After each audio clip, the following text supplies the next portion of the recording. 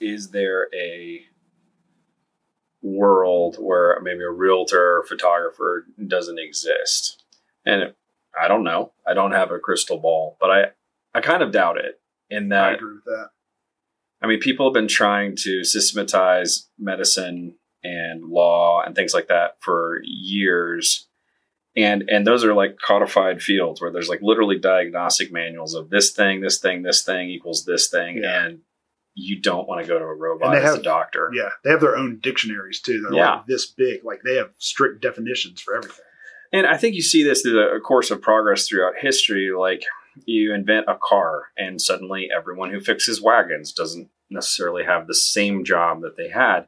But the new technology creates new space, new fields, now suddenly there are auto mechanics. Now suddenly there are factory workers that didn't exist before. I don't know what those will be, but I think we've seen over and over again throughout history that as technology is created, there are always things for humans to do. Oh, sure. So will it be the same thing? Maybe not. I don't know. But personally, I think that marketing-related activities are probably one of the more idea-based creative endeavors that is going to be one of the more difficult things, I think, for a robot to replace. So my company likes to make fun of me because I'm the CEO for a company that takes thousands and thousands and thousands of photos. None of them will let me shoot a house because that's not my little zone of genius. Sure. Could I take the same technology and follow our processes and get a reasonable result from it? Yeah, probably. Like it's a pretty systematic company. But our high-end clients, our luxury clients, are not going to like what I produce. Sure.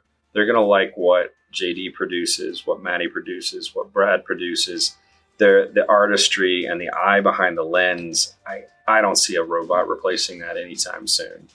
So a rank and file house, maybe a for sale by owner in 10 years who doesn't want or value that artistry, doesn't want the top dollar that might bring. They want to focus on saving as much money as possible. Maybe there is a pole they can stick in their house and take the photos in every room. But I think the artistry and the marketing will remain. And I think you'll see the technology empowering those people. So not by a centennial man, the bionic man, right? He's still a human, just empowered in a lot of different ways.